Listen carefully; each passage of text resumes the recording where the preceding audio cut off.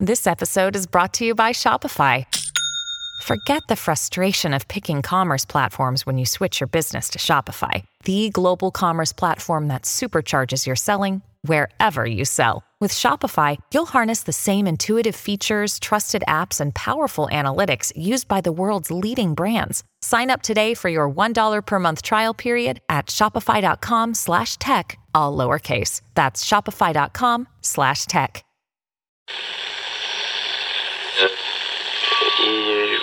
Empire.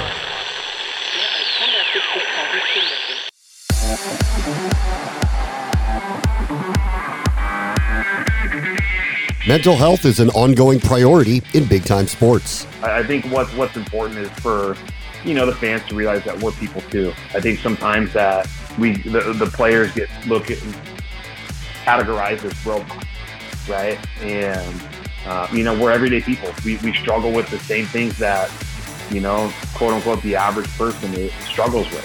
That's Mike Gibson, Director of Community Outreach for the Mental Health Center in San Diego, who works with anyone struggling with their mental health. This is the Future Sport Podcast. I'm Bram Weinstein.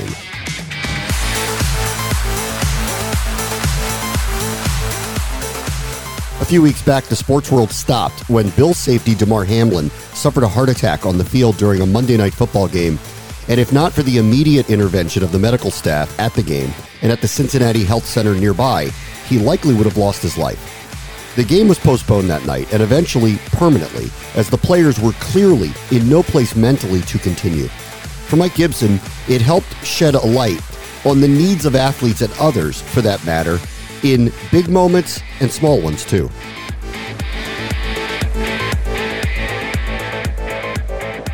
Our guest this week is Mike Gibson. He's the Director of Community Outreach for the Mental Health Center of San Diego. He's also a former NFL player. We're going to talk about some technology in the space of mental health for high-level athletes of all ilk, and some interesting developments within the NFL, which has kind of prompted this conversation. Hi, Mike. How are you? I'm doing well. Thank you very much for having me. Time. Let's just start with what you're doing with the Mental Health Center of San Diego and how your background as a big-time athlete kind of shaped your role in wanting to work in this field.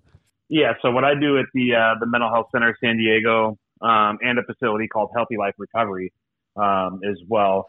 The Mental Health Center of San Diego is, we actually have a 6-bed crisis house. So individuals who are struggling with their mental health, whether it be, anxiety, depression, all the way from bipolar to schizophrenia, things that are common mental health issues today. And what we do is we have, 24/7 nursing. We have psychiatrists on staff, 24/7 doctor on staff. And, and what that is a stabilization. And so for individuals who are really struggling with their mental health and need a safe place and need that around-the-clock care, we do have a beautiful home here in San Diego for that. And then we also have a 50-bed, is an outpatient facility. And what that is like a transitional living from the crisis house to, into everyday life. And so it kind of eases the transition. We have 10 master's level clinicians at our facility. And with that, you're going to be getting like dialectical behavioral therapy, cognitive behavioral therapy, EMDR therapy, as well as group therapy and individual therapy as well. And, you're going to be in groups that are with people that are struggling with the same things that you are. We are the first facility on the West Coast that has an individual track for each mental health diagnosis. So when you're in a group setting, the people that you're talking to are going to be understanding because they're going through the same things.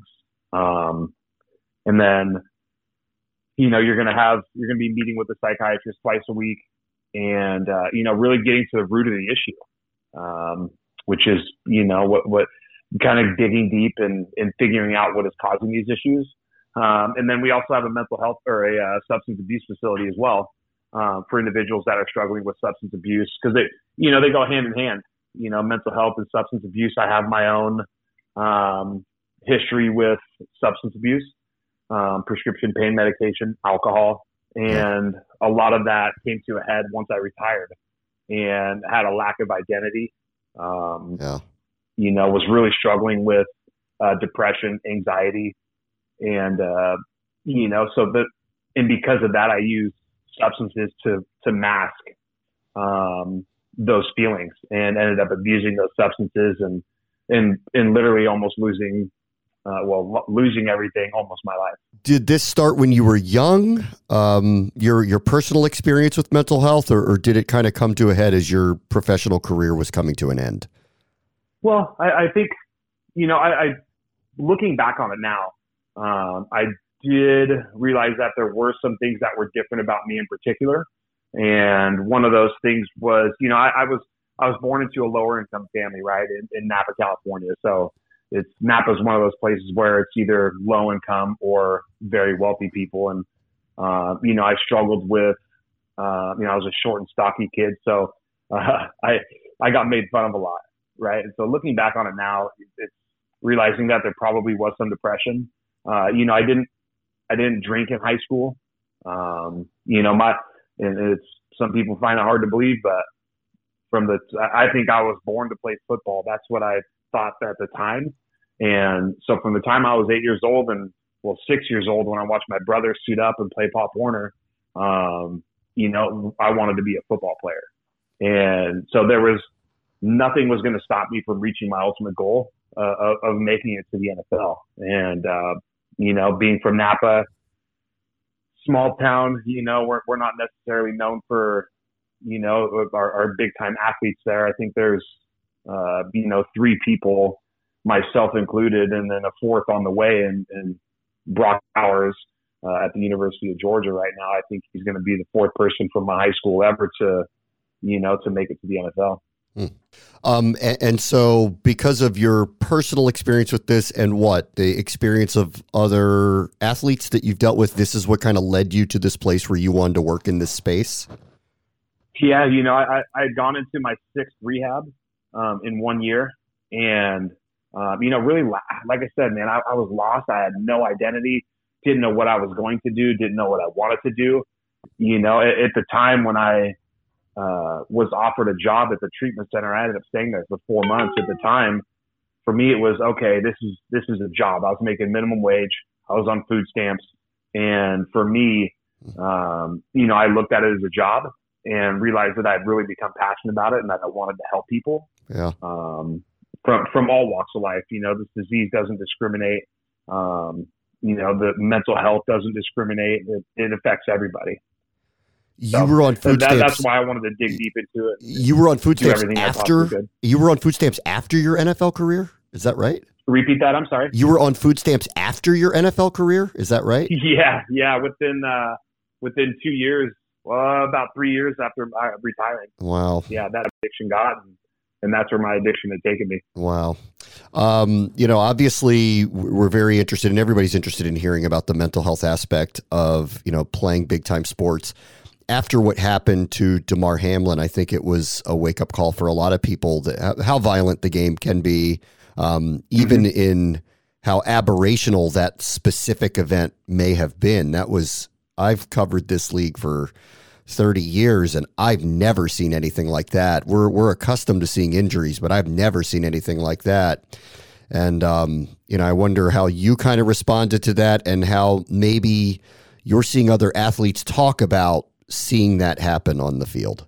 When I initially had seen it, it seems like, unfortunately, every weekend we see situations where we have head injuries and, individuals are on the ground for, they can be on the ground for a short amount of time or a long amount of time. That, we just saw it the other day on the Monday night game where an individual was carted off the field, right? Like that to me seems to be, almost a weekly occurrence, unfortunately. And I figured with people getting bigger, faster, stronger, like it's a situation where it was bound to happen at some point. Maybe I didn't think that something like that was going to happen that way, but my initial reaction, was thinking, oh, it wasn't a big hit. Maybe it's just, a typical head injury. And so now looking back at it, once they started, the resuscitation, it's scary. It truly is scary.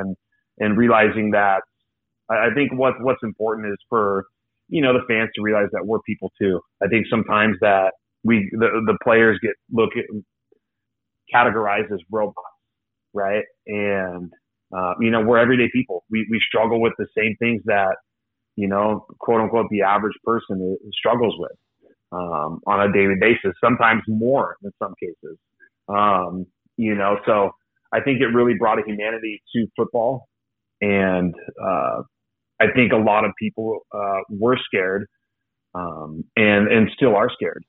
I think the realization that it could happen to any of us at any point in time on a football field came to fruition more so than ever that one night. Yeah. On the other side of it, and a much lighter version of it, where mental health comes into this, obviously seeing that is frightening when you see something like that occur. And I think we all can relate to that was terrible what we saw. There are other things that are happening within sports that I find interesting, and I wonder how you kind of think about it. Sean McVay is one of the most successful coaches in the league. He's still very young. He consistently talks about not wanting to do this for a long period of time. Cliff Kingsbury gets fired from his job, immediately jumps on a plane and goes to Thailand, and isn't immediately jumping back into coaching. Aaron Rodgers says year after year, I need time to mentally think about whether I want to do this again. And granted, he's had a great long Hall of Fame career, but it's consistent that every year at this time, he needs to think about his emotional well-being, and people sometimes make fun of it and sometimes seem to understand it. I wonder how you're kind of viewing modern athletes, modern coaches with the rigors of the NFL or any professional sports league as they kind of think about emotionally how they're going to handle getting through it. I don't think it's interesting. I have a conversation with people about why I ended up leaving the league, and it wasn't due to lack of ability. It wasn't due to my addiction. It wasn't due to my mental health. It's the stress of the league. It's Aaron Rodgers is the top 1% of his team, right? Like, he's the one making a lot of money, guaranteed money. Now, I viewed myself always as the 51st, 52nd, 53rd guy on the roster. And, of the 6 years, my salary was only guaranteed twice. And realizing that you can get cut every weekend and not get a paycheck is stressful. Messing up one play can alter the course of your career, right? The kicker for the Cowboys, right? He just missed 3 field goals, and if he's not a vested veteran and gets cut, then he doesn't make any more money. That's our livelihood. So I think the top one, like Aaron Rodgers, right? Like, he's got every reason to come back, financially, other than maybe physically, financially, people would realize, look at it and go, dude, you're due this amount of money. Who cares who you play for? It's hard for the general population to understand what an individual goes through during the course of the season. Yeah. And then social media nowadays makes fans more outspoken than ever, and can alter a player's mental health more now than ever at this point. Mom deserves the best, and there's no better place to shop for Mother's Day than Whole Foods Market. They're your destination for unbeatable savings, from premium gifts to show-stopping flowers and irresistible desserts. Start by saving 33% with Prime on all body care and candles. Then get a 15-stem bunch of tulips for just $9.99 each with Prime. Round out Mom's menu with festive rosé, irresistible berry chantilly cake, and more special treats. Come celebrate Mother's Day at Whole Foods Market. This episode is brought to you by Chalk and Dog, which brings together the vast experience and expertise of two of the brightest agencies in media, sports, wagering, and gaming. With deep roots in the UK and the US, the agency offers expert guidance in everything from market entry to market expansion for startups as well as established global brands, powered by best-in-class communication and creative experts. Chalk and Dog has vast international experience and delivers results-oriented, tailor-made solutions for B2B and B2C organizations. I wanted to ask you about that. Obviously, the physical strife is something that, very few people will understand unless they went through it. But social media, I think anybody who's a young person will have experienced, the similar nature of what you're talking about. Obviously, it's different when you're a famous person. How do you kind of view athletes in a modern world interacting directly with fans, reading and hearing things said about them every single day? How do you kind of view how to handle that as you try to maintain a career? Yeah, I mean, it's to say, that every player in the NFL doesn't see that, doesn't read that stuff. There may be a couple, small percentage of people that don't go onto social media. Maybe they have a publicist or something like that. But majority of the time, as you can see, right, there's players that still interact with fans, when things are said negatively about them on social media. And it's tough. It's tough, because everything that players do is put under a microscope. And the fans love you until you do something that frustrates them. It's seen on a weekly basis. The individual players are more reachable now than they've ever been due to social media. So, and a lot of the times the fans or individuals do stuff to get a reaction out of the players. Whether they're teasing them, essentially bullying them into a response. And as a player, as a human, when your manhood or your character is being questioned, it's really hard to not respond to something like that. Yeah. All right, listen, trust me, as a broadcaster for a team, I hear it too. So trust me, I get it. Yeah. And I'm sure you do. You have to have thick skin to it. That's easier said than done. So I agree that it's difficult, especially for young people. It is. I think it's tough. To maybe get it to navigate it.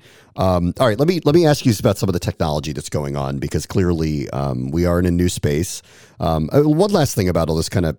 The fact that we are talking about these things as opposed to, like I said, I've been doing this a long time. 30 years ago, this wasn't discussed.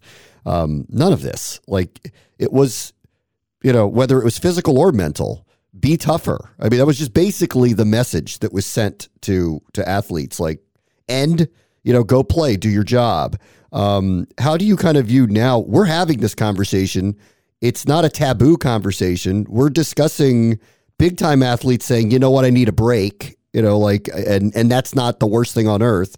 How are you kind of viewing how society is looking into mental issues right now?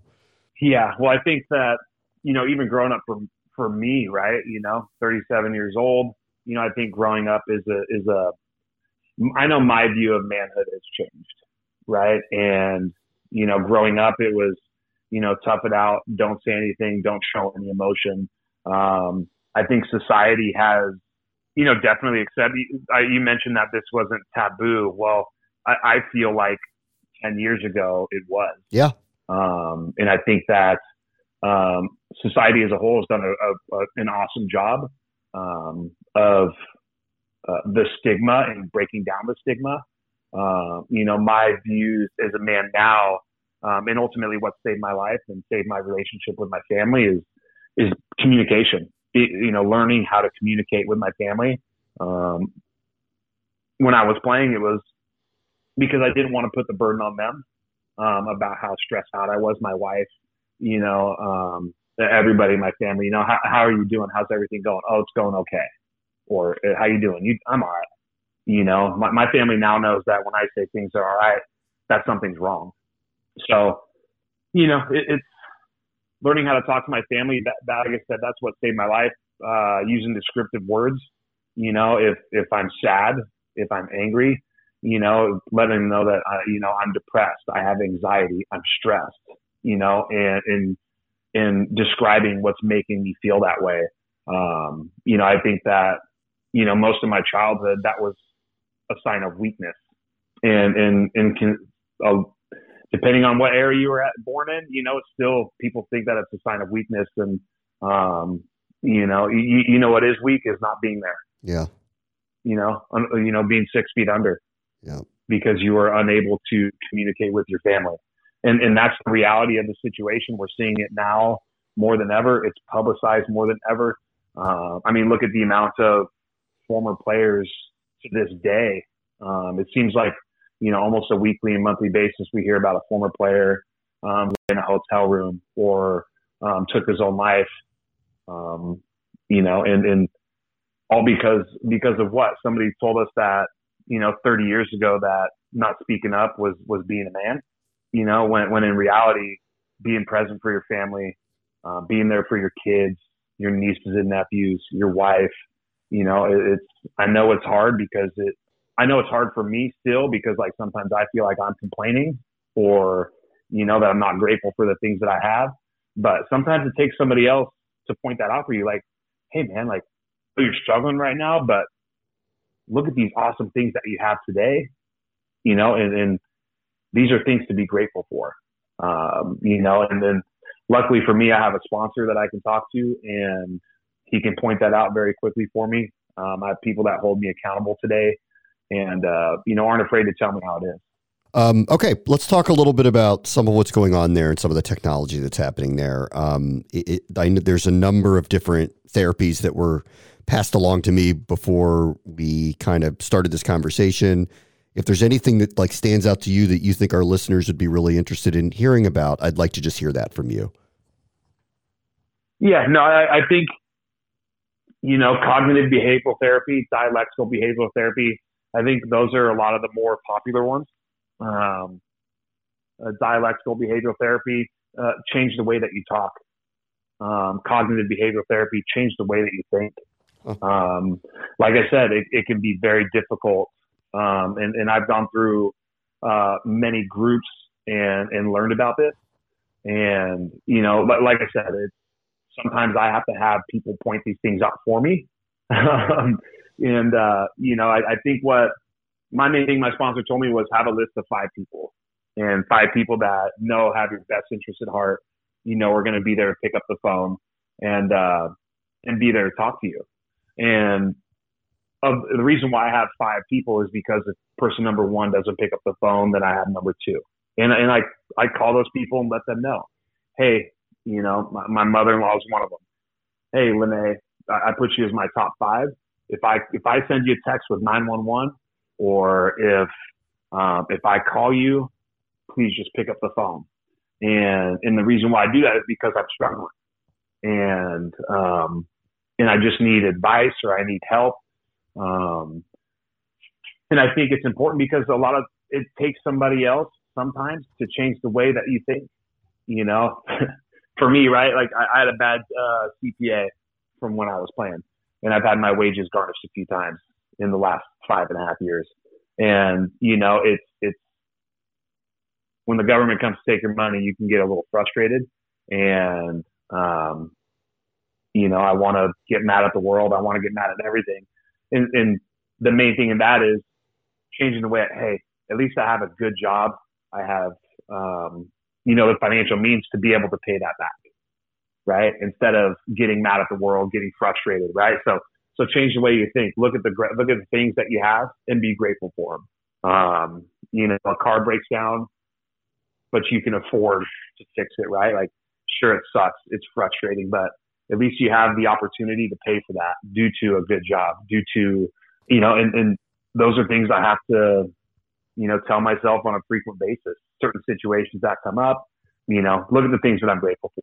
Mike Gibson's a former NFL player and the director of community outreach for the Mental Health Center of San Diego. Thanks so much for joining us. Yeah, thank you very much for having me. I greatly appreciate it.